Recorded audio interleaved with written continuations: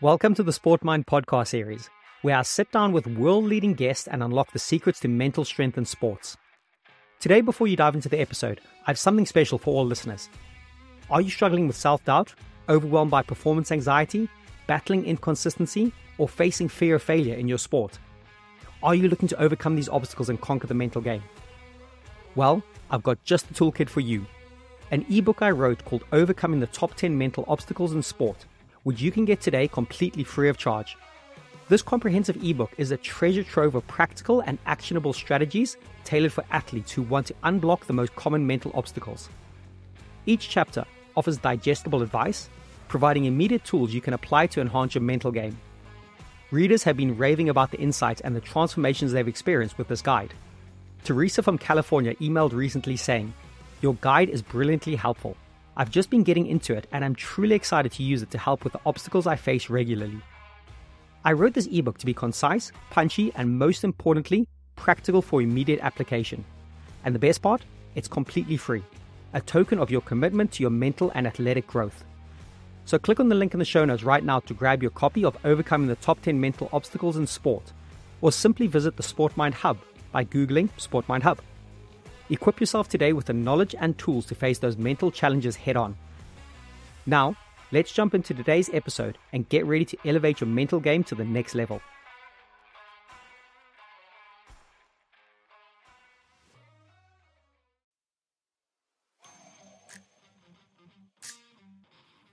Hello, ladies and gentlemen, boys and girls. Welcome to your next installment of this podcast series. I'm absolutely delighted to welcome Rob Owen to the show today. For those of you who don't know Rob Owen, I think you're in for an absolute treat. And for those that know him, are in for probably an even more bigger treat. So Rob was really kind to share some of his precious time with me. He's one of the busiest, most sought after men in coaching and squash at the moment. Rob is currently coaching Paul Cole and Sarah Jane Perry as two of his main players at the moment, but there's a lot more players in his stable as well as some of the top juniors in the country.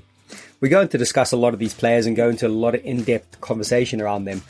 But we reflect a lot on Paul Cole's success at the 2022 British Open, where he won the whole event 3-love in an immaculate performance, some of the most cleanest, purest squash you can imagine. And I was lucky enough to see the semis and finals live, so it was quite close to my heart to be able to speak to Rob about this. We also discussed the recent 2022 World Open, where Paul lost in the semi-finals, but had an absolutely brutal match in the quarterfinals with Tarek Momin, and equally so had a brutal match with Mohamed Al-Shabagi in the semi-finals. And Rob is one of the most direct, straight talkers in the game. And that's what's so refreshing and possibly what's even needed a little bit more in the game. So I was really lucky to capture this conversation with Rob, and he was very open and very honest with what he wanted to speak about and was very direct. And I want to applaud him for this because I think it's great that someone can speak their mind and that we can share these ideas and these thoughts. We also take quite a deep look into the mindset, and I really try pick his brains in regard to his mind and how he sees things, being such a successful gambler, and how he really keeps it simple. And this comes across really well with his players, with Paul, with Sarah Jane Perry. But equally so, what's more impressive is his ability to be really personable with his players, like really understand the nuances of each player and how he's able to get the best out of them. So I think for those that are listening are going to find a lot of nuggets and a lot of treats in this conversation. We do zoom in and we zoom out a lot. We talk about the bigger picture of the game and where he thinks the future is going to be. And then we get back into a lot of the detail around some of the key aspects that he's seeing in the game that's bringing success to his players, as well as possibly what some of the other players might need to watch out for.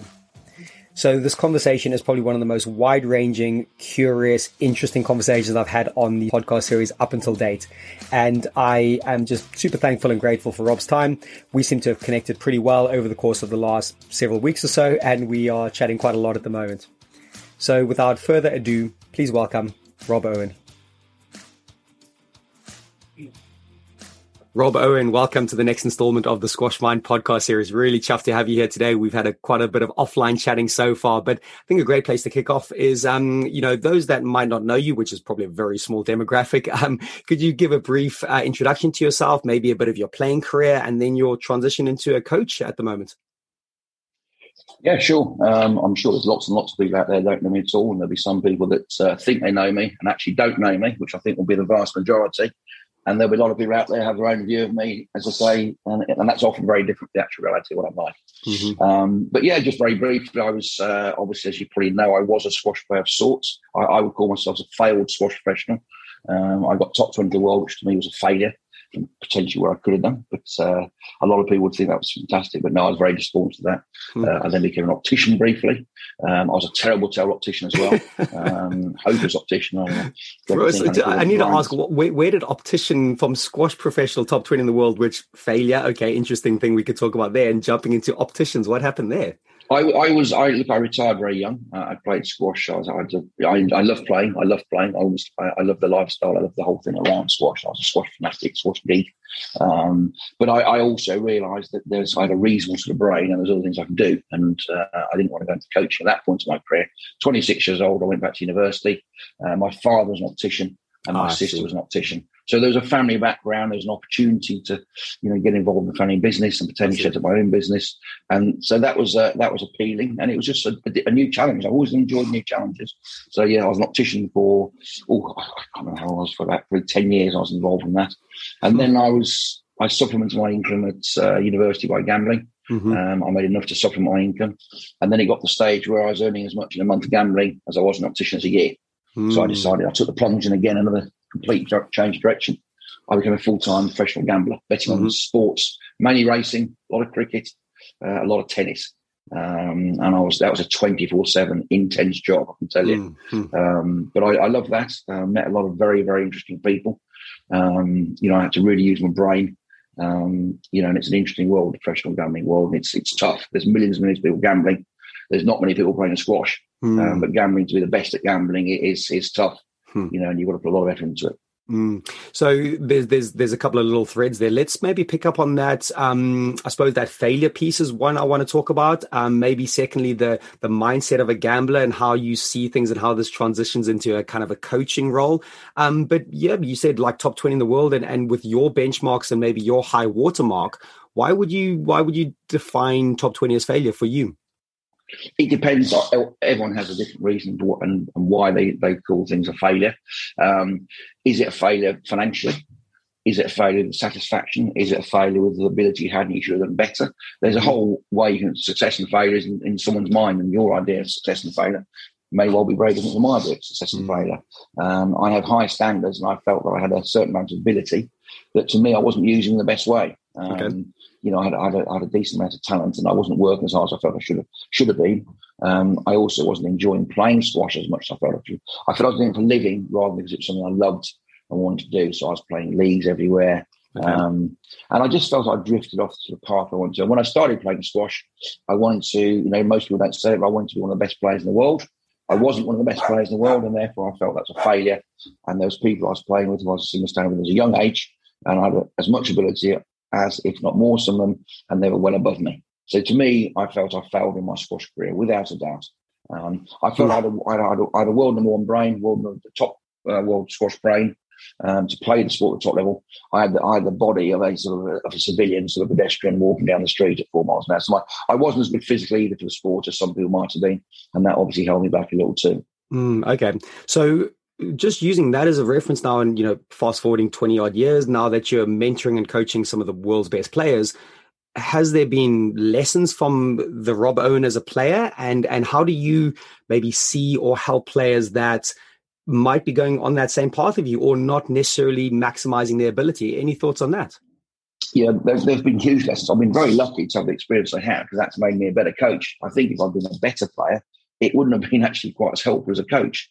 I knew what was needed, but I didn't do it. I knew the mistakes I'd made, and I can hopefully ensure that my players don't make those mistakes. And I spent a lot of time around some great players over the last 40 years, picking brains, watching people, analytically watching a lot. I'm good at analysing things. And it was a huge help for me, really, my squash career, in my coaching now, without a doubt.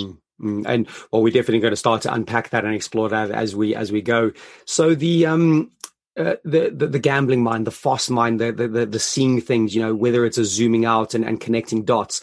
How does this, help, your view of squash, and how do you use your professional life to see those little aspects on the squash court? Does anything come to mind when I ask that?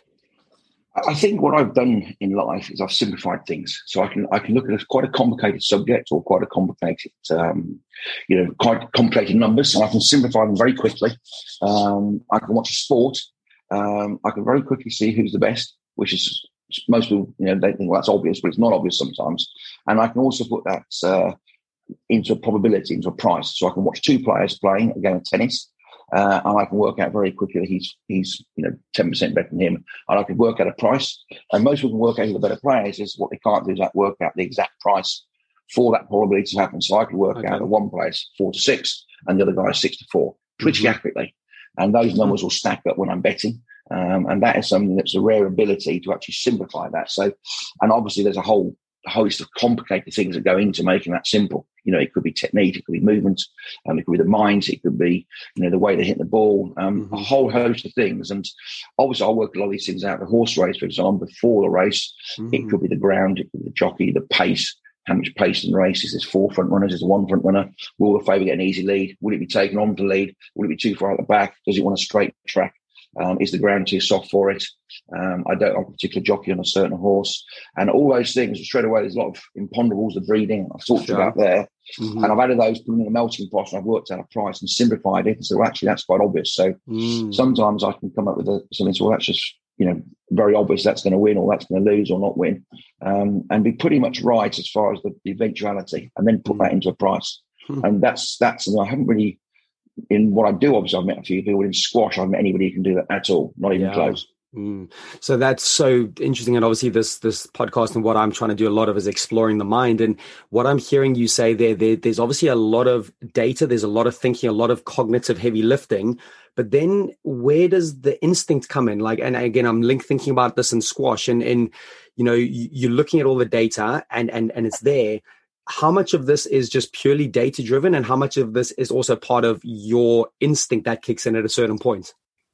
That's a very good point, Jesse. Very good point. And it's interesting because obviously I could have exactly the same race running 2 days consecutively, and the one time there might be a very slight variable of that, or different conditions, or whatever it might be. One factor might change, and I can completely change my view on the whole race. So you have to be adaptable, and there is a little instinct, a gut feeling, and that plays a big part. And part of that is experience. A lot of experience in that, and learning from those experiences. But I have a knack of sort of, working those things out, and that's very helpful in squash. Very, very helpful in squash. You can see 2 players play one day, and then it's slightly different conditions, or one's moving slightly better, or one's hitting the ball slightly better, wherever it is, and you can adapt and change, and you do that very quickly. I'm very good at making quick decisions analytically, and give myself time to think under pressure. So with my betting especially, I bet in running. Something to make quick, and sometimes you have to make it wrong very quickly as well, and then change your mind. And that's another skill, because a lot of people don't like to change their mind. I see that in squash coaching all the time. They're very bullish, and something's not working, but they'll just stick away, keep hammering away. I've been, so if you came along and said, Rob, some of your players, not in their forehand job, I think it'd be better if it's like this. And I'd look at it, I'd get you to show me. I'd have a look, I'd see it in practice, and I'd say, do you know what, Jesse, you're right, that's better. I'd change it overnight. There's not many coaches I think who would do that. True, So whenever I've seen somebody or met somebody who said, you can do this better, or this is a better way to do it, I've literally done it overnight. That was the same with gambling. I've met a lot of very, very successful people, and, I've changed the way I do things. I'm now betting against computers a lot of the time. So when I've gone to sort of the bet fair sort of things, been invited to things, I remember the last thing I went to, there was 20 people on the table. 19 of them were using algorithms and computers. I was the only person using my brain. Serious? Wow. And none of them could believe I was actually doing it, how I did it. But I was just sitting there, old-fashioned, working out in my head. And the problem with data is you just follow data. You're dictated by the data completely. I'm dictated. I use the data, and then I use the data how I want to use it, and put my own price on that data. And that's the skill that a lot of people haven't got as well. So if you're just data-driven, that's also a mistake, because you're just backing a horse or backing a squash player purely based on data. And that's not taking allowance of other factors which are around outside the data. Wow, Rob, that's flipping awesome to hear. And I don't know if you come across, there's a great book called Blink, which is, I think, Malcolm Gladwell, where it's like an expert can have 2 pieces of art, one slightly fake little thing, and within the blink of an eye, they can tell the difference. And I'm hearing you're kind of feeling like that, or that, like you saying you're sitting at this table with the algorithms, but it's almost that blink of an eye. But that comes from experience, like looking at the things, getting errors, but learning from your errors time and time again. Am I kind of correct in thinking that that's how your process absolutely. is? There's also a natural gift. And that's not being arrogant at all, but I've always had a natural gift for picking up things. It's like squash, some people are just better, more naturally gifted than others. And the natural gift it often comes out in different ways. But I mean, I've always had a gift for working things out very quickly and very efficiently and generally in the best possible way. Of course, I get things wrong, but generally it works. No, I like that. I like that idea of learning quickly from your failures, fail fast and fail forward. And it sounds like, I think, again, maybe I think I've been guilty of it. Sometimes you think the repetition of something going, actually, we need to go deep with this, but actually you need to have that possible zoomed out view going, actually, it might just be the wrong thing. And it sounds like you get that right pretty often in that sense. So I think I want to just link this next little bit. And this podcast, like I talked about, is exploring the mind. So when I ask you about the mind of a good squash player, we talked about the gambling mind and now you're coaching a lot. What does that look like to you? What can you tell me about, if I was to say, Rob, what is the mind of a good squash player? It's an interesting question because, again, I think I've met most of the best players over the last 40 years and the minds of most of them are very different. So I don't think you just sort of say, okay, you need to do this. That depends on that person and that individual. I mean, look, there's some things you just look for, that mental toughness. You might look for physicality. I mean, you're talking more about the mind, obviously, rather than the other periphery things. But you're looking for a toughness. You're looking for a clear strategy and a brain that thinks very quickly under pressure, can also make decisions. And when we're on a squash court, you're on the forehand and the back left, there's probably 30 possibilities. So someone like Jan Chacon, to actually get the right one every time and play the right shot at the right time every time is borderline impossible. So it's very rare you get someone who can actually do that and have that sort of mind that can go through all those possibilities. And a lot of them we react. We're not actually thinking. Yeah. So, you hit a forehand drive down the line. Do you hit it flat? Do you open the face? How high do you hit the ball? Is it waist height? Is it on the floor if you're going to play both something? How high do you hit the wall? Do you hit it just for the tin? Do you hit it in the middle of the tin? Do you hit it high? So straight away, there's 9 possibilities, 9 or 10 possibilities. Okay, well, in the same position, I can now hit boast. I hit defensive boast, a 3-all boast, a 2-all boast, a boast with cut. Now I play a cross court, another 10 possibilities. I can play a reverse angle from there. I could step in and volley the ball, which maybe I should have done. So there are with straight away 40, 50 possibilities from the same position. Okay. The really good minds work it out very, very quickly and they work out the best option. And the best option for one player might not be the best option for another player. Ramesh Shaw is a very different option from Paul Cole. Sarah Jane Perry, she would literally have those sort of 20 different options. She's got too many options and that overcomplicates things. Someone like Paul Cole, I've given him probably less options, but it'll be more efficient and he's very proficient at taking the right option and executing with quality. Well, I've just kind of highlighted a word on my notes here, overthinking. I think sometimes the cleverest players can be the worst players, can't they? They're getting in their own way. So how do you then work with a player? And again, you mentioned Sarah Jane Perry, you mentioned Paul Cole, obviously very maybe different characters, and we can explore that. Maybe Sarah Jane has the ability to overthink, and maybe with Paul, you've put some guide rails on him. So what do you think, and how do you stimulate the fact you want your players to be smart, but you want to actually understand that when they come to execute in that moment, it needs to hit that simple mark? What do you think of that? Again, it depends on the players. I mean, some players I might give simple rules. For example, someone like Paul, I'd say, look, you can't play a volley boast. The ball's above shoulder height. You're hitting down the ball. And there's only 3 possibilities. If you miss your target, it's going to hit the tin. If you hit your target, it's a bit high, it's going to come down at the angle where it sits up. And he'll just follow those sort of guidelines. SJ is a little bit different because she wouldn't take those guidelines on board in quite the same way. And it's opening the mind. It's opening the mind to actually what they can achieve and how they want to play. There's no point me giving them guidelines mentally or physically if it's not how they want to play the game. Sure. And that's something I'm always very big on my players. They've got to buy into what I'm doing. There's no point me telling them what to do. It's a discussion and they have to have an open mind and how they want to play the sport. There's no point SJ just trying to play like Paul Cole because she wouldn't be as good a player. She's not enjoy it and she hasn't got the physicality to do that in the first place. And again, there's no point trying to get Paul Cole to play like SJ because he also couldn't do that. She has something very special. I mean, she's 5 or 6 in the world and she's not the greatest mover and she's probably barely top 50 in the world movement-wise. Okay. And yet she still beats the top players, which is quite special. That just shows just how good she is when she plays well with her racket. She's basically the best player in the world because Shabini moves twice as well as her. Gohan moves twice as well. And Hanya certainly does. And most other girls around her do as well. But she's got a fantastic sort of, skill the other girls can't compete with. So it's opened their mind to actually what they can do. And as I say, I've got 10 players. every single one of them's different, Jesse. So there's little tricks I do with all of them. So there's not one fits all thing. And that's, I think sometimes you ask the question, you're sort of looking for an answer that I can't give because there isn't a one fits all policy. Say, right, this is how you work with that. Yeah, because Jonah 100%. Bryant, I've got Jonah Bryant staying at the moment. I've got Hassan Khalil, he's on court this morning with Someone's More Wild. I've had other players in this week. Paul and Naylor both came together. I have a lovely young lady called Danielle Attorney came along. And they're all very different, and some are more brittle, some are tough, some need to hear an honest truth, some need an arm around them. If I spoke to some people in a certain way, they burst into tears, and other people, that I need to be tougher with. Yeah, and everyone's different. That's such a great thread to maybe pick up on is again, another skill you have to foster as a coach is the relationship building, how you build those relationships. And that obviously takes time, but knowing those characters and knowing what you can say at what moment to what person, that can really hit the mark. And again, you might admit or not admit this, but you might have got it wrong a few times, but on the whole, you think that you tend to get it pretty right, where you can judge the character pretty early and then give them the best advice. Does anything come to mind along those lines? Look, I mean, when I meet somebody for the first time, you have to quickly make assessments, and sometimes you get it wrong, so you can't just judge a book by its cover.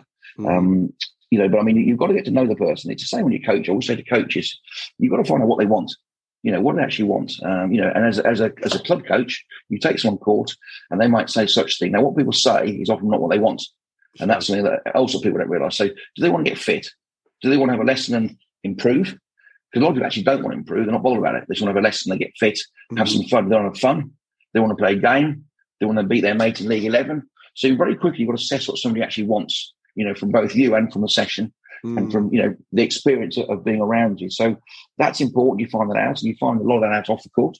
I spend a lot of time getting to know my players off the squash court, either socially, in different situations. You learn what they like under pressure, what they like when they're in good time, what they enjoy, the way their mind works. So they've got a sense of humour, they've got no sense of humour. And I've got some players with great sense of humour, and I've got some players who've got very little sense of humour, both past and present. Most people deep down have a sense of humour. It just doesn't always come out. Some people are incredibly serious about it, and they want everything to be serious. And some people want a bit more fun, enjoy it. So again, it's just finding out what that person's about. And you'll see people, it's generally people, the way they're on a squash court, very much an extension of their personality, I think. Right. So SJ's personality does come out on a squash court. And Paul Coley is, he probably his personality comes out on a squash court. Mine certainly did. I love to play a certain brand of squash because I love playing that brand of squash. Now, I was well aware when I was playing it, it actually wasn't the most successful brand of squash. I'd have been a better player if I walked up and down the wall a bit more. Okay. But I wanted to explore things. I had a great imagination, and I wanted to do things with racket. I wanted to enjoy playing myself. I wanted to entertain, but it certainly wasn't the best way to play squash. Okay. Paul Cole's got a far more efficient way of playing squash than I ever did. And, in some ways, I have a different talent to Paul. He's got talents that are, Joel Makin has a lot of ability. They're just not obvious abilities to most of the general public. The defensive skills of playing squash are huge. There's a lot of skill in that, but it's not recognised, and people don't like to see it. Any idiot can hit a bloody cross-court net with fresh air at the ball, fresh air at the ball. That's pretty simple stuff, and half the time they'll go for it. I mean, look at Mazen Hashem playing Paul Collin World Open. Yeah, I think it was 11-5, 11-0 the first two games. And everyone goes on what an amazing shot player is when he can hit the ball to the side wall. It's technically he's very poor. His backhand is a complete mess, and it broke down consistently. It's great when it's he's got this wonderful twizzle. He does well to hit the bloody ball, let alone anything else. I was going to say, it's quite impressive when I think I was saying to you before we recorded, I watched a bit of slow-mo of his back, and I'm going, I can't actually work out how bat meets ball most of the time. Yeah. Well, I watched it in slow motion. It was still 150 miles an hour. I mean, it's God knows what speed is at full speed. But look, I love watching him play. He's exciting. He's fascinating to watch him play, and you never know what's going to happen. So I always enjoy watching people play sports who you never quite know what's going to happen next. The bottom line is, unfortunately, he's not going to get to that top level unless he has a sort of swing that's consistent. Now, when he's great, but it's very hard if you haven't got a straight swing to hit a ball down the sidewall again and again and again repetitively. And that is the sport. Paul Cole can do that. Ali Farag can do that. The great players of the past, I haven't known one of them who can't hit a tight, straight ball consistently again and again and again. So if you want to be very successful, it's something you have to do. Ramier Shaw was one of the great sort of length hitters in the game. Most people recognise that. They think he's one of the great shot players. To me, actually, one of the best lengths I've ever seen. At different paces on the volley lobs. And that's what sets you up to play short stuff. Yeah, And that's what totally. sort of fascinated me. Totally. Well, listen, I think let's go a little bit deeper and unpack a couple of things here. The 2022 British Open, phenomenal. I was lucky enough to be there at the semis and the finals. We briefly said hi to each other. Paul Cole winning that tournament, pretty much 3-love and just a masterclass. So let's unpack it, Rob. What did you see in that 2022 British Open, and why was it such a success for yourself and Paul? Look, it's obviously, as a coach, I suppose, the pinnacle, because, I think he's the first guy since Jahangir Khan in the 80s to win every match 3-love. And he had a very, very tough draw as well. When he looked on play the year before, it was the same. He beat all the top players. And this year, he looked even tougher to a certain extent. It was really, really tough. All from first round through, it was all tough. And then in the quarterfinals, obviously, we're prepared in advance. So we go through the matches, actually the session, for each player, which I always do. So I do a session, to play Mohammed, a session to play Ali, a session to play Diego. Cool. And I sort of think about their strengths and weaknesses, and I was trying to hit the ball a little bit like they do. Nice. For sure, not as successful as they do. But I'll attack the ball like they do, and I'll think about things. Then Paul will have to react to that, and this is how we're going to play Mohammed, or this is how we're going to play Ali. And this sort of thing. So to actually watch that sort of those game plans and the sort of the quality unfold was unbelievable, really. It was a real credit to Paul and the improvements he'd made in every aspect of his game, physically, mentally. And what was so amazing was it was very Jamshid-like, the fact that no matter who he played, nobody could actually do anything against him. Yeah, 100%. Every single person he played, they ended up just not knowing what to do. So Diego, I thought, was an amazing game of squash. The quality was immense, the first two games. Look, it could have been 1-1. Diego was a fantastic squash player. I love watching Diego play. I think he's a great squash player. I think he'd be better. His issues are purely physical with Diego. So it's an interesting one, because probably a little bit mentally, he could toughen up. The mental toughness often comes with physicality. Sure. If he got himself fitter, I think he'd be a bit mentally tougher. And he can be tough. He can dig deep, Diego. But he's a wonderful, wonderful squash player. Good ball striker, Great ball striker. He can hold the ball. He's a smooth mover. He's got a lot, but he obviously needs to get fitter. Asal was different. A lot of people are saying Asal's the next world champion, including myself. I think he's going to be a great squash player. But I saw clear weaknesses in his game at the moment. A lot of big movements, a lot of big lunges, very tiring. He throws himself around the court. It's quite loose at times. And just on that, Rob, can I pick up on that? Because that's something I wanted to investigate, which was when Paul, we're going to using Asal as a frame of reference here. But when Paul came to you, it looked like hard work. There was the big lunges. There was like the body shape was a bit, off in certain aspects. And looking at that British Open, it looked like there was no invitation of any pressure on Paul. The way he firstly mitigated all the pressure by maybe the shot choices, but secondly by I didn't see many big lunges at all. It was just all compact and tight. So can you talk on that for a second? Yeah, of course. Look, one of the big things with Paul I did, which people don't recognise, everyone talked about his swing and change his forehand. And of course, did those things. Well, the first thing I did, though, I said, look, we've got to sort your movement out. He was perceived as certain other players as being a very good mover. I thought he was a very poor mover. I thought he was a fantastic athlete, but a very poor mover. I felt he wasn't balanced. No one has ever done the splits economically. If you keep doing that movement again and getting it tired. And the problem is, I saw John Makin play the other day, and when he was doing not as big lunges, and I think he dived 10 times. And the problem is, if your last step is a big lunge and you can't get it, your next move is a dive. It's as simple as that. Whereas if you're balanced and you can't quite get it, you're doing a big lunge, then you're getting the ball back. So, to me, players need to be far more balanced the ball, quicker footwork, understanding the position they need to be in to hit a good shot. And of course, movements and ball striking and quality of shot go hand in hand, because the better you hit the ball and the tighter the ball in the back corners, the less you have to move anyway.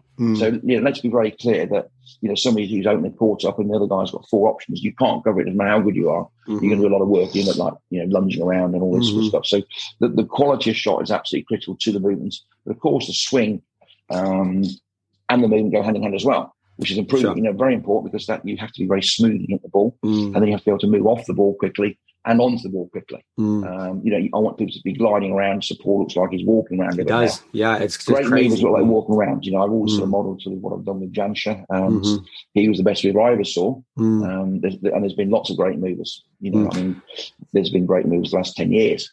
And well, a very similar thing, Ali Farag luckily said to me that everyone says he's such a good mover. He goes, but if you just rewind the couple of shots I've done before I'm moving well, he plays a game that's aligned to let him move well. And I think Paul has now taken that and kind of almost just put it on a higher shelf in a way. He's, again, that's when I coach the juniors, and I use obviously Paul a lot now as a reference point. I'm going, look, guys, here's a sniff of pressure. Paul's in a little bit of bother here.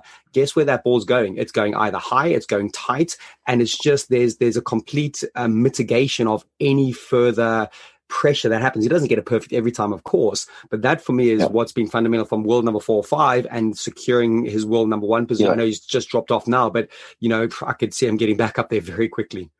Yeah, look, Ali and Paul are different movers. Ali's incredibly natural. His is a very, very natural movement.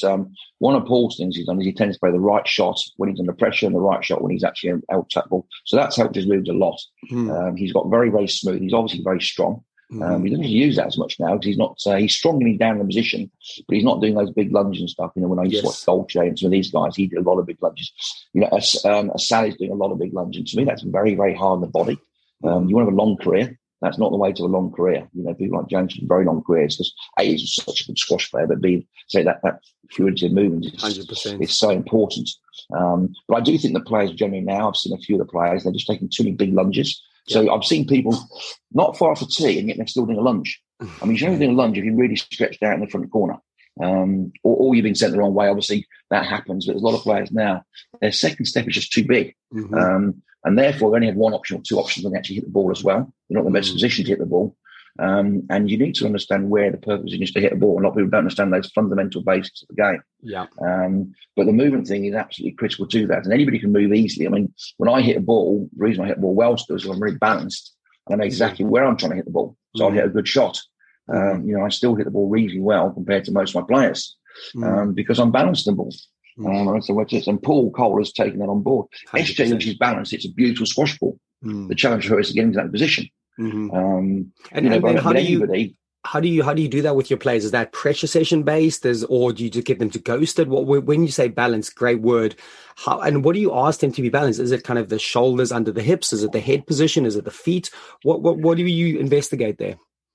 Look, they need to understand when we take the ball is the first thing. Is it in front of you? Is it the front leg? Is it in the middle? Is it behind you? So that's a fundamental which they need to understand where they need to. They need to understand how to get there.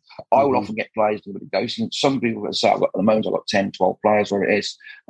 They all move slightly differently. And everyone has their own little intricacies where they all move slightly differently. And there's no point trying to change that. It works sometimes, But generally, which leg they taking the ball on. If they cut the ball off on the back right, it'll be on their right leg. Generally, for the back wall, they'll be taking off the left leg. If it's coming off the back wall, they've got time to get a nice setup. Are they getting the racket up quickly enough as well? Because racket preparation with movement and footwork is very, very important. If the racket comes up as soon as you start to move, the racket's already the foot will then hit the floor, and then they're hitting the ball as the ball hits the floor with the foot behind it, and they're balanced. Ali does that brilliantly well. Not many people stretch behind the ball. He can be in sort of not in the front, but sort of 5-6 foot in front of the tee, and then he'll suddenly back right behind the service box, stretching his right leg out, balanced with his racket up and hitting the cross court back across his opponent as they're still back on the tee. Now that sort of stuff it's clever. You watch it and just watch the footwork and the patterns of footwork. People have different patterns. There's a lot of rubbish talked about movement and footwork. It's pretty simple stuff, but I think ghosting to start with, but also don't try to go ghost quickly. Ghost sort of 70% and get the patterns right first, get it efficient, get it smooth, and as you get that smooth, speed it up.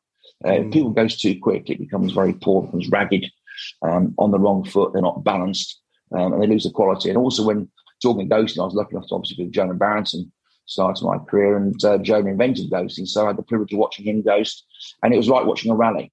I see people ghost, and it doesn't look like a rally. They're not watching where the ball's going. They're not thinking about the next shot. When you're ghosting, try and play the right shot. If you're on the volley and the guy's back right, play a volley straight drop. If you're under pressure doing a lunge, don't counter it back to yourself sometimes. Just lift the ball up. try and ghost how you're playing a game and get the movements right. I think people forgot that, didn't they? Yeah. Sometimes. I think when Jonah introduced it, it was very deliberate what he was doing, and then everyone was like, "Oh, brilliant! This is a great fitness tool." And it's like, oh, guys, you're missing the message here. It's kind of, I'm really glad to hear you say that, because the technical side of ghosting, for me, is if you want to get fit, you know what? There's a whole bunch of other things which ghosting could be part of it, but ghosting's priority should be what I'm hearing you say is. But it's not just physical as well, and it's not just movement. It's actually a swing. It's actually a chance to hit the ball, rack it up, where you hit the ball, get balanced, think about the quality shot you're hitting. There should be a purpose behind every single shot when you're ghosting. Not just when you're hitting a swash ball, do it when you're ghosting as well. That attention to detail. Absolutely critical. 100%. So going back to the British Open for a little bit, you've obviously had a bit of time to reflect with Paul, and you've obviously seen it in an amazing event. Obviously winning something like that, really pinnacle. At that point with Paul, do you kind of go, actually just keep doing what you're doing, or is there iterations? There's actually still some things you need to work on. How did that conversation go post British Open with him? I mean, look, it was, we went off the subject like the British Open, but I mean, it was just phenomenal. Every single match was almost perfect. It couldn't have gone better. He looked like a player. He looked like a player at the top of his game. He really did. I mean, and it wasn't perfect because, of course, he made some mistakes. There were some shots that were the wrong shots in. So you can always improve on performance, but it'd be very hard to improve a lot on that. So it's keeping the player out of peak. But every time Paul comes over, there's always something we tinker with. And it might be his prep has gone a bit slow, or he's moved his wrist in the wrong position, or he's, it's a little bit too flat on something, or he's not playing the cut across the court in quite the right way. So we're always sort of tinkering. We're always trying to improve. As far as sort of shots, he's got everything he needs now. The armour is there. I've introduced a lot of little subtleties over the years that have made quite a difference in the triple boast, something he'd never done in his life. And he, you've got to remember when you have a variety, Jesse, as well. If there's too much variety, the variety becomes a normal. What you want is some of the basic game structure, and the variety is done once every 10 minutes or once every 7 minutes. Then that's a variety, and that's very difficult to play against. Because it's very unexpected. And you throw that in suddenly, you play triple boast once a game. There's people out there playing a triple boast 8 times a game, or a reverse boast, whatever it might be, or a boast.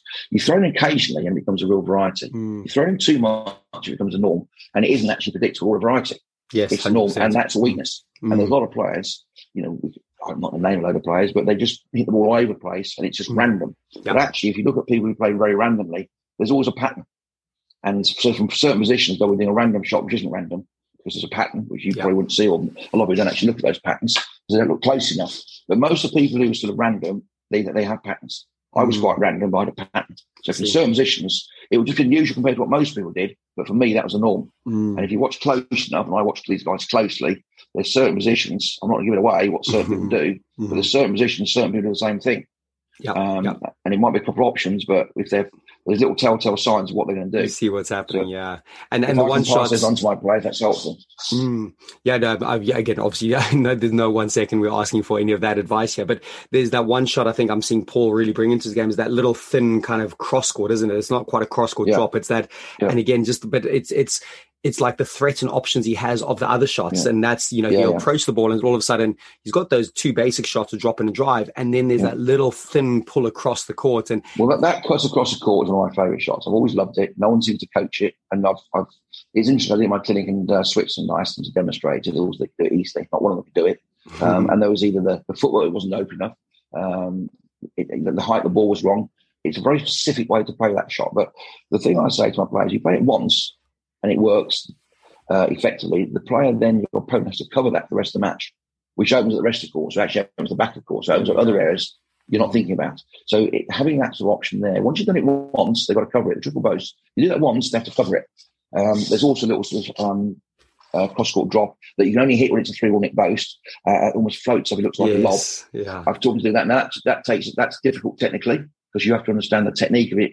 And so you're doing it wrong. You suggest you leave, and that's wrong. Thanks, it needs to be open. It needs to be flat. It needs to be underneath the ball, and you have to lift up like a lob. So I'll show when you come down. I'll show you. Brilliant. It's very difficult. I've never seen anybody coach it. Mainly because I don't know how to coach that thing. So most of the players can't do it. And I only want to get to a certain level. I'll show them that sort of stuff. It's very, very difficult. And if it comes off, you look like a bit of a twat, to be quite honest. If it doesn't come off, you look like an idiot. Genius. If it comes off, you look fantastic. And Paul's done a few big matches, and it's been brilliant. He does that once a match. once a match. He knows exactly when he should do it, and only do it once a match, occasionally twice. And it's just a nice little thing as a coach. It's satisfying. You watch a match, and all of a sudden that comes in, and it might be 9-all, which then does that, and it's just an outright win, and it looks so easy, so simple. The ball just dropped down, floats off the front wall, very sort of delicate drop. Never hits the neck. It always bounces twice. It's a very acute angle. Drags the player right in. So things like that as a coach are quite satisfying because nobody else is doing it. Exactly. Occasionally over the last 10 years, people do it naturally, but very few. Well, that links me really nicely to, we had a little bit of a chat offline, which I think might really nicely link to the British here, is, you talked about some of the players that you work with, and it's more about the ability for them to take on the knowledge quickly and absorb the knowledge quickly. And then, Paul and what he did at the British was maybe the accumulation of that, the few years he's been working with you now, and take you on that knowledge really quick. So if we're going back into the mind, how do you help players take on that knowledge quick, and what are you looking for players, and how do you encourage them? You've got something you see in them, you go, right, this is really going to help you. What if there's a bit of a block with the player's ability to take on the knowledge? It sounds like Paul takes on the knowledge quickly. So thoughts on that, Rob? Again, different players are very different. I mean, I think you have to be very careful not to overcomplicate. Especially if you're talking about a game plan now for a match. You don't want too much information. You want it to be pretty simple. Again, it depends who you're playing. I mean, if one of my players I feel is better than the person they're playing, I won't worry too much about the player they're playing. I'll point out a couple of little things. Maybe we'll don't put the ball there, or he's got a very good sort of little trickle boast to the front right, or wherever it might be. But I'll basically think about my player and how they're going to play, because I know if they play well and the other opponent plays well, they're going to win. Now, if I have a player, I think, well, actually, you know what? If you play well and the other person plays well, you're going to lose that match. I'll be thinking more about them, how to stop them playing well, and it was a specific game plan. And it might be a game plan that might not necessarily suit them, but it gives them a chance of winning. There's no point me giving them a game plan that they can't win with and playing well. I want to give them a game plan. So it might be a game plan they lose 3-0, but it will also be a game plan they have got a chance of winning if they get executed well and play like that. So that's the important thing with game plans. I think a lot of people, and we talked earlier about different players having different game plans, although they're playing the same opponent. Sure. So, I've had a good example. Gina Kennedy played SJ and Naylor Gillis. Naylor Gillis and SJ had completely different game plans to play Gina Kennedy. Because if Naylor had SJ's game plan and SJ had Naylor's game plan, guess what? They both lost 3-0 very quickly. It wouldn't have worked at all. Whereas a lot of coaches, they say, well, this is the game plan of Gina Kennedy. I see. They won't actually think about their play enough, I don't think. I think they worry too much about that game plan. And you've got to allow for the player. But going back to the question of how do you do that, I mean, some people want more information. Some people want less. Generally, I think it's keeping it simple, have an open mind. Again, that's fundamental. We talked about earlier, knowing the person is absolutely critical. Do they get nervous? Are they confident? Are they overconfident? Are they aggressive? Do you need to calm them down? Do you need to make them relaxed? There's all these different factors you think about when you're talking to somebody. And some people, they need a bit less confidence. They're overconfident. Some of them need to be built up a little bit. They're very nervous. How do you get around that sort of issue? Some people get too much obsessed with the result rather than actually thinking about the process and thinking about playing quality squash, and the result will happen. Some people are great for a game and poor for a game. And again, they're all different. Obviously, at the top level, when you start doing something like Paul, it becomes much easier because he's the best player in the world. So he can follow instructions very, very well. And he also has the skill to implement it.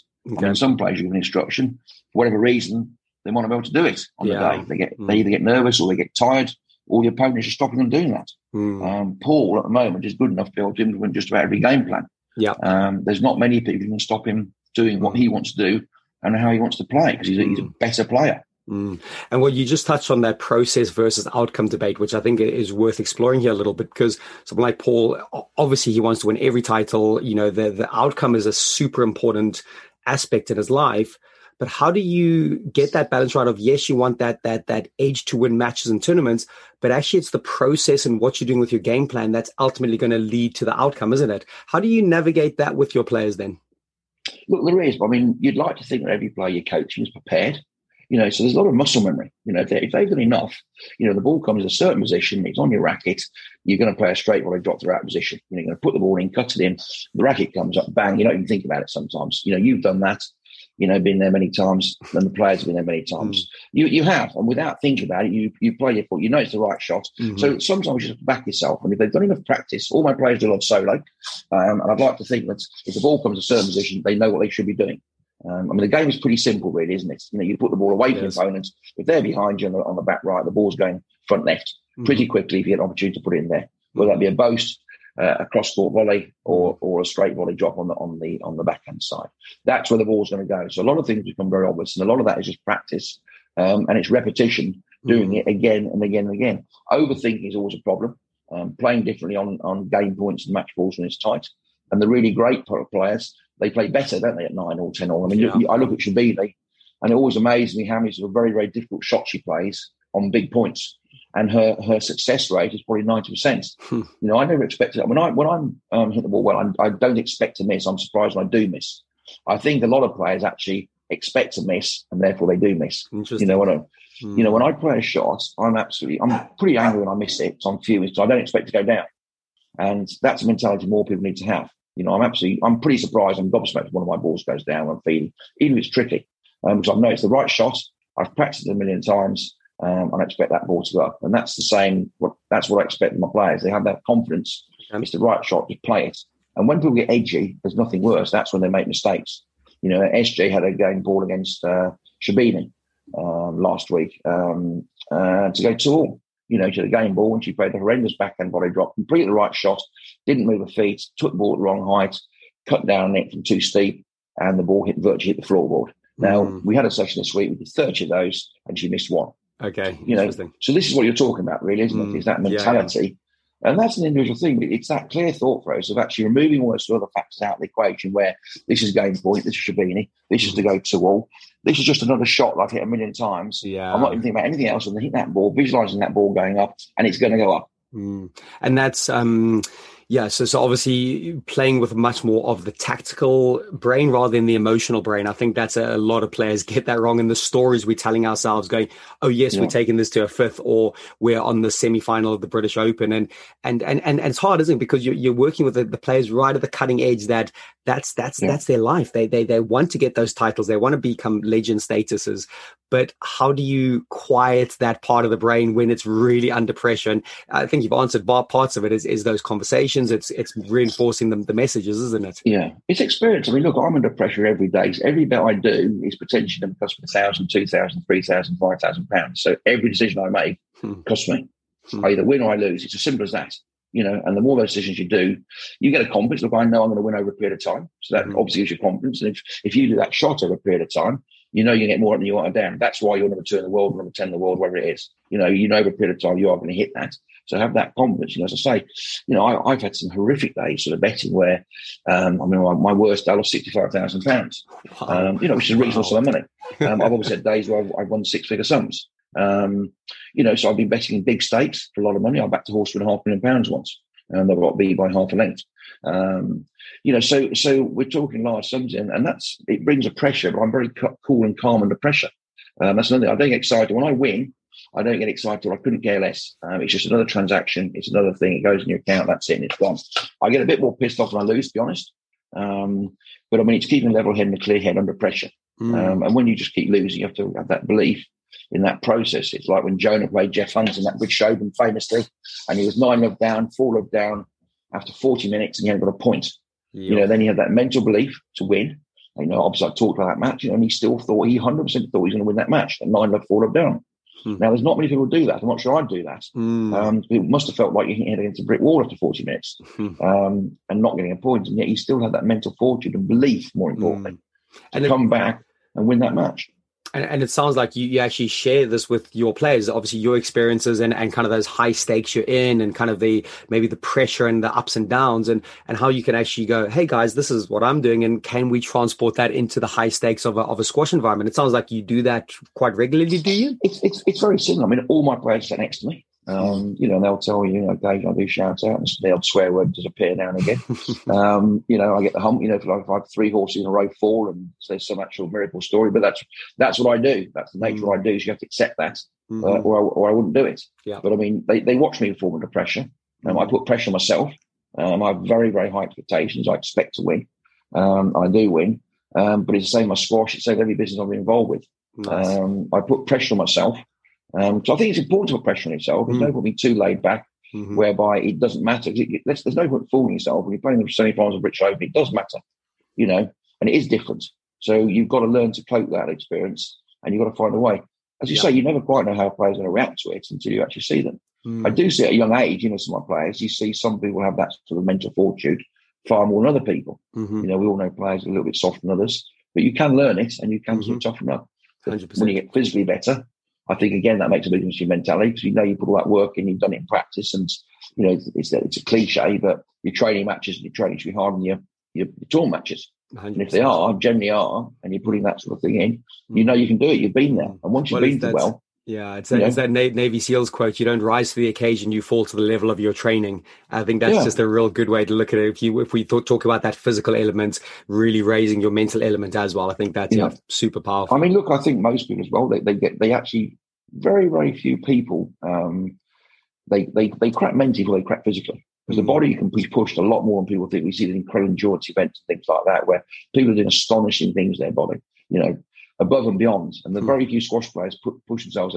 The mind normally goes for the body. Yep. Very, very rarely you see a player stretch it off court. There's not many at the moment at all. I see literally stretch it off, and they're cramping up, they're bloody this and that, and you hear the story of Jeff Long was pissing blood for 2 days after that British Open gang it. Extraordinary to push your body to those limits. I've certainly never pushed my body to that limit. And that's rare. I wouldn't expect many people to do that, but generally the mind goes before the body. Yeah, no, 100%. There's actually some good articles and Mind Over Body about endurance marathon runners and stuff. But we're going to take a little bit of a transition here, Rob, now. So we're going to kind of fast forward to the World Open, recent World Open 2022 that just happened. And we don't if you don't want to. Yeah, we do. No, of course I do. Yeah, of course. I'm very happy to talk about that, because it's important to talk about these. Yeah. I won't even use the word failure, because it wasn't a failure. It was, and it wasn't just Paul. There was some great success in that. So no, I'm very happy to talk about the World Open. Great. So for me, I think the good place to kick off was, that recent article you wrote a few days before, and it obviously didn't get received that well in some corners. Again, I think we've had a bit of a chat, and I didn't initially think there was anything massively inflammatory about it initially. I think you spoke the truth, saying that if Paul if he's a little bit off his day, he could lose to 3 players. If he's a little bit more off his day, he could lose to 15 players. But obviously sparked a little bit of a debate and a bit of an interest. So where do you want to take this, Rob? What's your thoughts on that? When I wrote that article, I knew it's like, one thing I'll always do is always speak the truth and always be honest. And I think squash needs more of that honesty. I think it's very, very important. We need to be honest, say it how it is. That was my opinion. But although it was my opinion, it was actually very factual. There's nothing there. You read it yourself. I've spoken to several people whose opinion I respect. They all thought, that's bloody good. It's good to hear that. There's a few home truths. And sometimes players, they're almost trying to convince themselves. And a few of them wouldn't have liked it. I mean, obviously, Mohammed said publicly what he said. And I had no problem with what Mohammed said at all. I didn't take it personally. I said what I said about Mohammed. And he actually did surprise me. I'm the first to say I got it wrong. Although in some ways I didn't get it wrong, because I said I think I'll be surprised to see him play 2 or 3 matches that are really tough and physical. And he couldn't. He played one match. He played Paul. And Paul clearly wasn't his best, because of that Bruce going to Tariq. So Paul was probably 10% off his best. But that's squash. That's the nature of the beast. And that's what it's about, winning a World Open. You're going to play matches when you're tired. Mohammed took advantage of that, and he dug deep in that match at Paul. And I was really pleased to see Mohammed back. The game wants Mohammed back. I've loved watching Mohammed. I've been a massive admirer of Mohammed. I like the guy. What I said about him wasn't personal in any way at all. It was purely factual. He's been pretty shit for 18 months. I think he did the first or his hands up. I thought he'd made some mistakes his training. I thought his movements had got worse. I just said that. Obviously, Mohammed used that to inspire him, apparently, for the semi-finals World Open. My view is that if you can't get inspired for the semi-finals World Open, you've got a problem. You shouldn't need Rob Owen to inspire you to build you up the semi-finals of the World Open. It's the biggest tournament in the bloody world. So don't let me fire you up. Obviously got under his skin a little bit, which is one of those things. And Mohammed, to be fair to him, has apologised to me since. He said a few things that maybe he shouldn't have said, which is great. And all I said to him after he said those words in his speech, I just said, look, well played, Mohammed. It's a great match. Good luck in the final, and look forward to catching up soon. Wow. And that was it. That was my view on it. He played very well. He deserved to win that match, clearly. Paul has a chance at 2 on 5-3. Yeah. Mohammed did various things, and he got to Paul a little bit. But it was a great match. It was exciting. It was exciting. And I was genuinely pleased to see Mohammed back. I like the guy. I mean, I don't know what Diego thought about my comments. I said about Diego, he's not fit enough. Well, guess what? He's not fit enough. Will he ever get fit enough? I don't know. I hope he does, because he's a fantastic squash player. It's interesting to know deep down if Diego reflects, if that's actually what he knows. Maybe on the surface he doesn't want to say it. Of course he knows that. He's not stupid. He's a clever bloke. These guys aren't stupid. Of course Diego knows he's not fit enough. He'll be out there having a beer, probably tell him when he's not fit enough, which is fine. I like him. He's a social guy. I don't know Diego well at all. Paul's very, very good friends with him. He is. Everyone says he's a lovely lad. He's a great squash player, huge admirer of him, but he's not fit enough. So all I said was he's not fit enough. Ali had a couple of weaknesses, which Paul's exposed. I think Ali's, the last 10 games they played, Ali's got one. Right. And a lot of those games have been 11-5s, 11-6s. So, there's obviously some weaknesses there that Paul's exploited. But Ali, I've got a huge respect for Ali Frag. He's an amazing squash player. I love the bloke. He carries himself with a real credit. I think he's an ambassador for the game. And what's really impressed Ali is when he's lost, the spirit he's taken it. He's the first to congratulate me.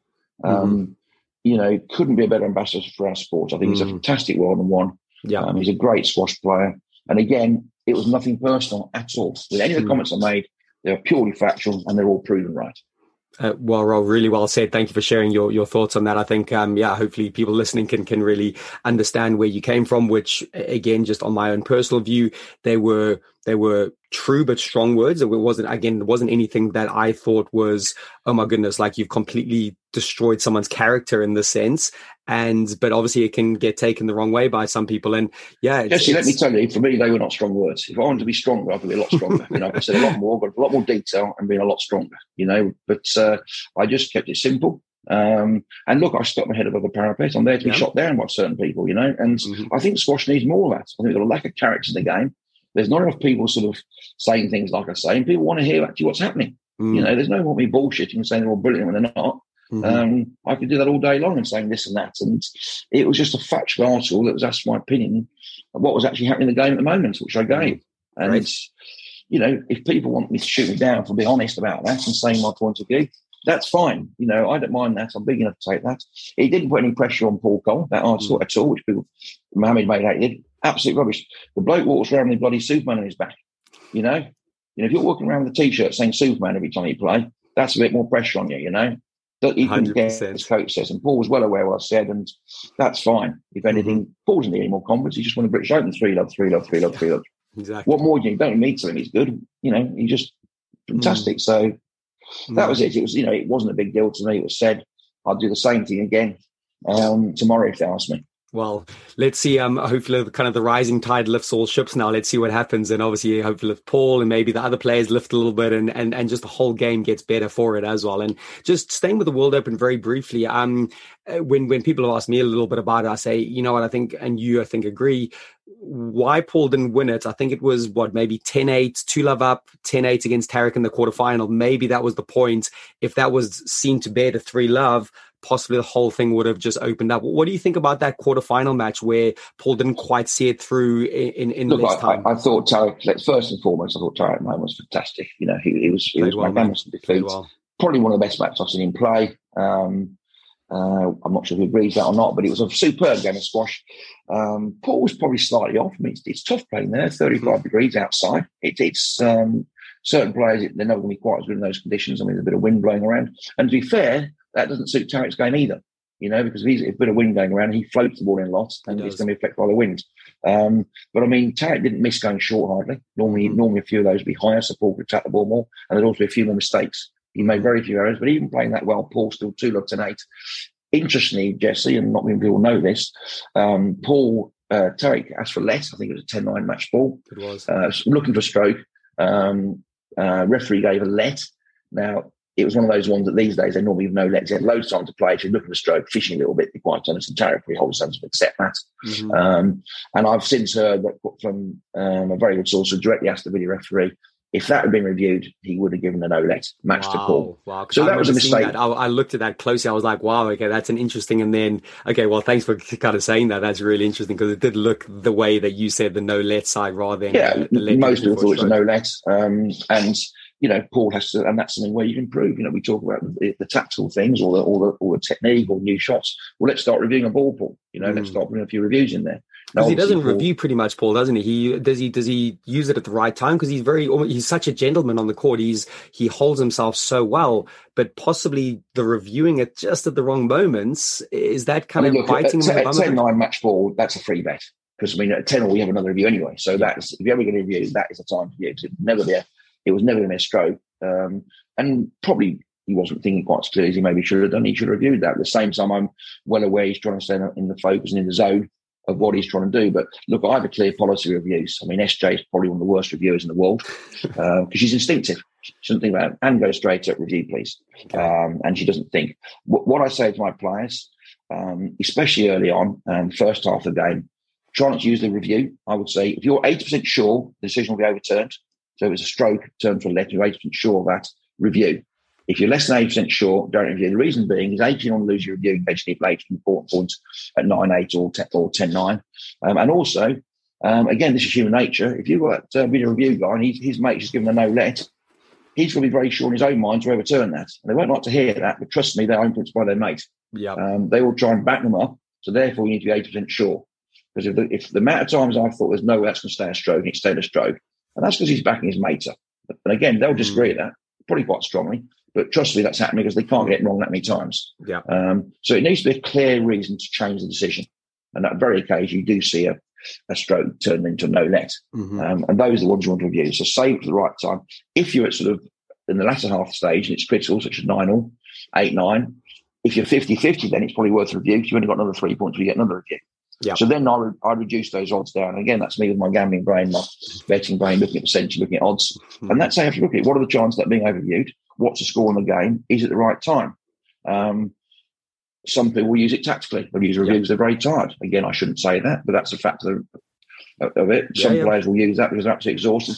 And that reviews process, by the way, takes far too long. We've discussed that a few times. And, even when it's like a knot up, look at it 5 times. If you're looking at a thing to knot up or scoop 5 times, you can't see it, you're not sure. So play a bloody let. Well, it goes back to that blink analogy, doesn't it? Like, the kind of the instinctual trust at the moment. Yeah. Look at it twice. If you can't decide twice, then move on. I mean, to me, there's far too much talk at the moment in the game, Jesse, about referees, decisions, this sort of stuff. Let's just concentrate on, the squash. There's too much discussion. The process takes too long. It's become very boring. I don't want to keep talking about referees and bad decisions and good decisions and who's doing what. I want to watch a game of squash. 100%. And people are switching off. People are switching off because there's too much going on. Yeah, and again, obviously, the game that we love and we've massively invested in. Yeah, we want the general public to flick it on a certain channel, and go, wow, this is awesome, and rather than it being this slow, broken down, bitty process, it's just not attractive, is it? So, but Rob, I think there's maybe 1 or 2 more little threads I'd like to pull on with you, if that's fine. I think one maybe place to take it at the moment is, you being involved in the game as you are right now, right at that cutting edge of the game with the players and seeing it and the brain that you have. In your opinion, where do you see the evolution over the next several years of the game? Look, it's very interesting. I mean, we're all looking to improve the game and grow the sport, and but we have to be realistic. There's other sports coming through like paddle tennis and these sort of things, which have increasing popularity, which clearly are a threat to squash. I mean, rather than sort of seeing that as a threat, I think we need to embrace these things sometimes.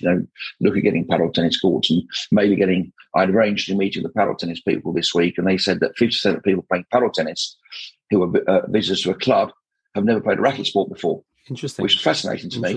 Now, to me, there's straight away a market there. Because signpost them to the squash courts, yeah. Let's get them playing some squash and tennis, joining the clubs, because all the clubs are struggling for membership at the moment. So let's get some of those guys playing other sports, racket. And if we get 10% of those guys, and the paddle tennis numbers come through they're talking about, which is potentially millions of people, that's going to make squash a lot healthier. 100%. I've recently just set up a group called the Independent Squash Clients, which you may have read about or heard about, with myself, Peter Marshall, Danny Lee, Laura Massaro and Nick Matthew. Yes. And we've been trying to implement changes for the good of the game. Now, this is a really difficult one because a lot of the changes we've implemented, we have made some change already, we can't claim credit for. So we're meeting at PSA, we're meeting in squash, we're looking at refereeing. I mean, I've been a big advocate of full-time referees. Things like that. I think we should be a lot more professional. Full-time commentators. At the moment, we've got squash coaches or ex-players commentating. There's only one full-time commentator, which is Jerry Barrington. I think the commentary could improve a lot. A lot more diversity. Again, that's something under the scenes we're trying to, get more diversity, get some Egyptian commentators commentating squash TV. 100%. Yeah. You know, they've got all the top players, top trained players. I'd love to see some Egyptian ladies commentating. Crazy, there's not been one Egyptian really. I can't and recall of an great, Egyptian. You know. So all these things we're looking at. I mean, Laura's just made some suggestions for commentators from Egyptian. We're reaching out to these people, and there's some good people. You know, between us, we can get some good names. We're well connected. We're looking at sponsors. I've got to sponsor the guy who came from.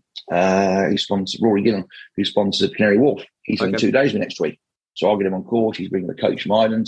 Nice. You know, I'll be doing some promoting with him and stuff, and talking to these people, finding out what they want as a sponsor, how they want to grow the game. He's looking at building a club.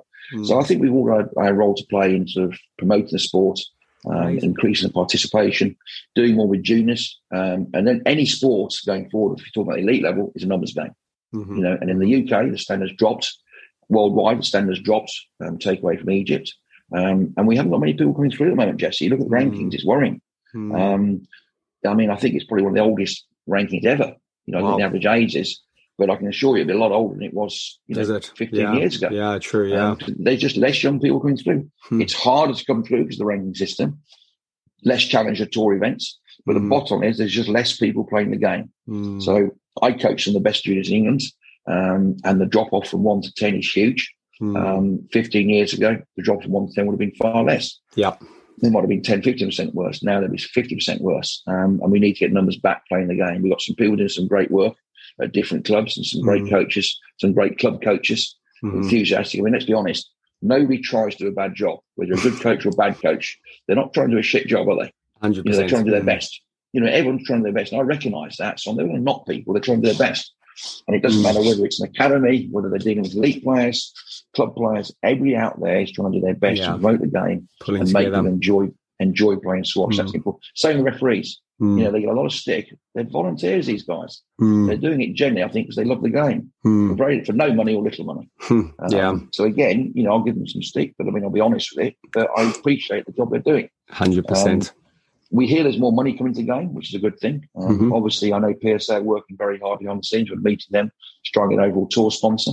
And that could revolutionise things if we all of a sudden get a tour sponsor and some money behind the game where we can get full-time referees. That would be great. We can have a studio before the match and have some preamble, and then we have post-match analysis afterwards. I think that's important. Yes. Rather than having Joey and Lee sprinting down to the box, sweating, doing the post-match commentary. Yeah, it looks Mickey Mouse sometimes. Yeah, professionalism. Kind of building that up. Well, look, Rob, sounds amazing. Like really, you know, well done for your drive and passion in the grassroots and kind of trying to get down there, because obviously you're, like I said, right at that kind of sharp edge of it. But actually, how you can see it and filter it down and go, actually, we need to grow that base of the pyramid. And if I just maybe zoom into the professional game but maybe your final thoughts on this, where the evolution of the professional game. What I mean by that, maybe the style of play, and obviously we've had these ebbs and flows going from, you know, the days of Jonah, and then in the 90s with, you know, maybe Peter Nicol, David Palmer's, and then, you know, all what we're seeing today a little bit. What again, if you could project and using the brain that you have, where do you see the game slightly moving the next 10 to 20 years, do you think? Look, I actually think the standard's it's going to get worse in the next 5 years considerably. Which is sad to say. I think. Let me just quantify that. Sorry. I think the women's game is going to be very good, strong for a while. I see there's some women coming through. The top Egyptian players are as good as I've ever seen, and the strength and depth is as good, if not better, than I've ever seen. In fact, it's the best era I've ever seen. 4 years ago, is when you had Nick Matthews, your Dolce, your James at the top, your Ramis, your Shabanas, Dolce, all these people. It was an amazing standard, you know, unbelievable. That's clearly dropped off from there. Without a doubt. There's always been this thing which is somewhat annoying about the Egyptian style of play and how much better now they move the game on, how much quicker it is. Well, it's not quick at all. It's Paul Cole's now playing a very traditional style of game, gluing the ball down the wall, very much Barrington Hunt. You know, like Shabana did that sort of great length. And that's not a backward step. That's a huge skill. And they actually can't play against that. You know, the fact that he won that British Open style, he did. Ironically, beating 4 Egyptians in the process, I think it was, which is always in the nature of the thing, because most Egyptian top players are Egyptian. So whenever he plays a draw, he's probably going to beat 3 or 4 Egyptian players. And I couldn't care less if they're Pakistani, Australian, Egyptian, English, whatever. They're squash players to me. I don't look at them as Egyptian style. And all those Egyptians play very differently as well. You know, Mohammed is very different from Ali. Sal's come in with a different brand of squash. You've got something like Mazin who's completely different. Shabana was a wonderful sort of technician to me, and a beautiful squash player, beautiful mover, beautiful technician. So they're all quite different. And Marwin, actually, when he was playing well, he had the best length I felt in the world. Very traditional in many ways. But squash hasn't changed fundamentally, Jesse. There's still the four walls, there's still the four corners. As far as I'm aware, the court's the same size, I think. And it's got a slightly lower tin. And, Paul Cole, look, it could have been I had someone like Ramesh Shaw. I wouldn't be coaching like I coached Paul Cole, but I coached Paul to be world number one, the best player in the world.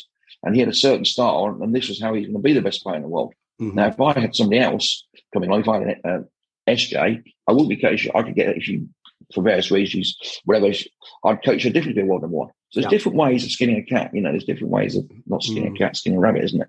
I think what's to say? It's kind of there's more than one way to skin a cat, isn't there? Which is weird. Okay. But it's like that's a terrible kind of statement, isn't it? Like, why would you skin a cat? I never want to. Very weird thing. But anyway, so there's different ways for different people. There's different methods. And again, as I keep saying, all my players are very different. So I've got some very promising young juniors now. I've got Katie Banniff, Jenna Brown, Thomas Wild, Hassan Khalil. I'm basically four of the best young lads and girls in the country, and they're all different. I'll be teaching them all slightly differently. Potentially they can all do very well. But as far as the future, I'm just hoping that we get some young kids coming through. Because things can change quickly. They could get a young lad playing in Pakistan now, hopefully. That's going to be the next Jahangir Khan or Jahangir Khan. I'd love to see some Australian players. I was going to say, the Aussies feel like, that's dropped a big time. To me, it's horrendous. I never thought, as a gambling man, I'd have had a huge bet they'd been Australian in the top 20, let alone not the top 100. It's just astonishing. The signs of the eggs, obviously, had Pilly and Pasquelli, who's a good friend of mine.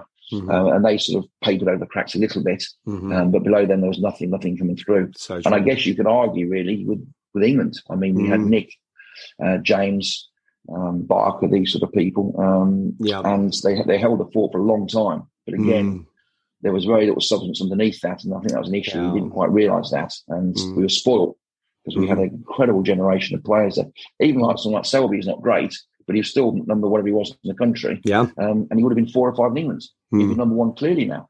Darryl did exceptionally well in his career. To get to where he got to, really, he's not got as much ability as other guys. Fantastic mover, very smooth, good defensive player. Loved his old topspins and stuff and shot them up through the legs, definitely. Garbage, most of it, really. But he was still a very good squash player, and he would have been 4 in England. 5 in England, barely get the team. Now he'd be the standout player. So it's worrying where we've got to play on the top, 20. And James is holding the fort still at 38, 39 years old. Wow. And credit to James for doing that. But it sounds like, listen, the group you're trying to build and what you've got going on at the moment, hopefully in the next few years, we can really see the fruits of that labor you're putting in.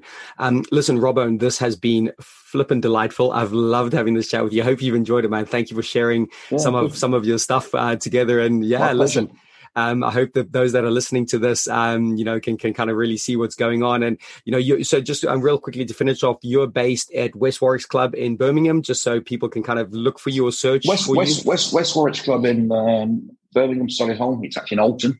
It's a great club, a great history. Jonah Barrington was there for sort of 15, 20 years. Dad Evans, the British number 1 tennis player, number 2 now. Top 25 in the world. He's played there from 4 years old. It's a fantastic facility. I'm a big promoter of all clubs there in the area. I love squash.